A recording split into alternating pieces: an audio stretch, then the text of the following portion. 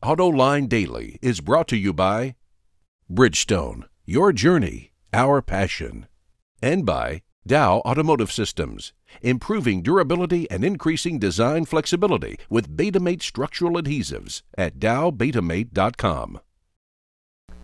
Thank you for joining us for another edition of AutoLine Daily. Now, let's get to the news. And we start off with what looks like very good news.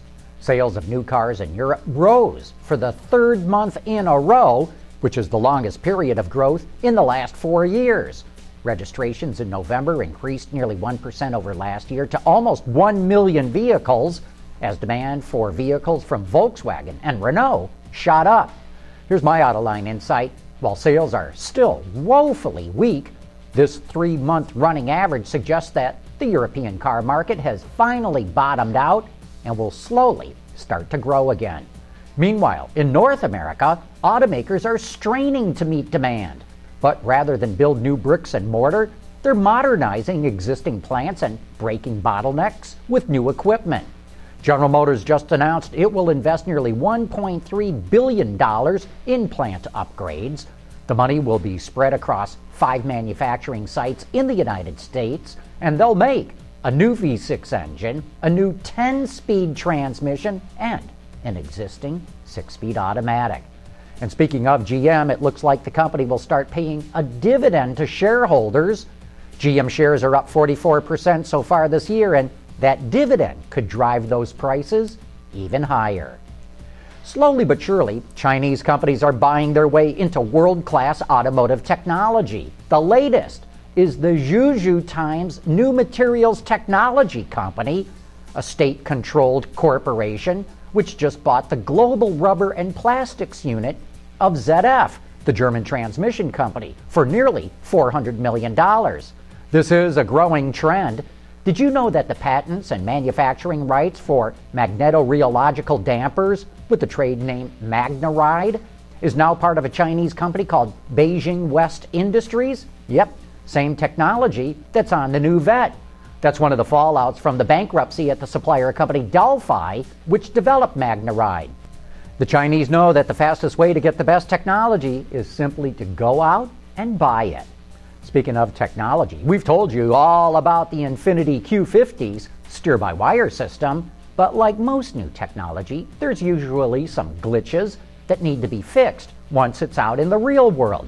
That's why the company is recalling Q50s with the system. Turns out, in freezing weather, the power steering software may disable the steer-by-wire system and may also delay the engagement of the mechanical steering backup system. The recall involves very few cars, but Infiniti is telling customers to not drive their Q50s until it's fixed, and they better have it towed to the nearest dealer to receive a software update. Last week, we asked you to take a look at the finalists for the North American Car and Truck of the Year Awards and vote on which ones you thought should be the winners. On the car side, the Chevrolet Corvette is your runaway winner, with 53% of you choosing it for Car of the Year.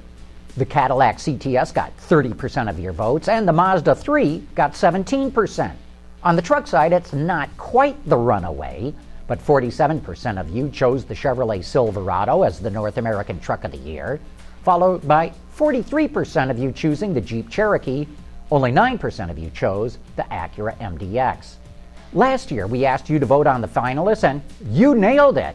This time around, the actual winners will be announced on the morning of January 13th at the Detroit Auto Show, and I can't wait to see if the AutoLine audience got it right again. Coming up next, I want to introduce you to the next member of my blue ribbon panel for choosing the most outstanding executive in the global automotive industry. Dow Automotive Systems, driving solutions in automotive, commercial transportation, and aftermarket with innovative products like Betamate structural adhesives. Lighter, stronger, safer. DowBetamate.com. Last week, I introduced you to the executives who made our shortlist for the first annual AutoLine Executive of the Year.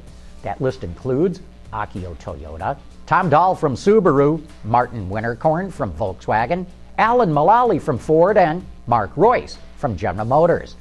Yesterday, I told you how Wall Street analyst Marianne Keller is on the blue ribbon panel to choose which one of those executives stands out above the others. Today, I want to talk about Dr. David Cole. I first met Dave in the early 1980s when he was the director of the Office for the Study of Automotive Transportation at the University of Michigan's Transportation Research Institute. He was also a professor at the university, and I was always amazed to meet so many people in the industry who had him as a professor. But Dave went on to become the founder and the CEO of the Center for Automotive Research, one of the best-known think tanks that does all kinds of reports and analyses about the industry. More recently, he helped create an organization called AutoHarvest, an online database that allows automotive companies to market the patents and intellectual property that they're not using and which would otherwise be gathering dust on a shelf, or whatever the electronic equivalent of that is. Dave is also the son of former GM president Ed Cole, whose many accomplishments include developing the 55 Chevy. The point being that Dave Cole grew up in an automotive household, so it should come as no surprise that he's one of the best connected and knowledgeable people in the automotive industry, and that's why I wanted him on the blue ribbon panel to choose the Autoline Executive of the Year. On Friday, I'll reveal who we chose for that award, but that brings us to the end of today's report. Thanks for watching. We'll see you tomorrow.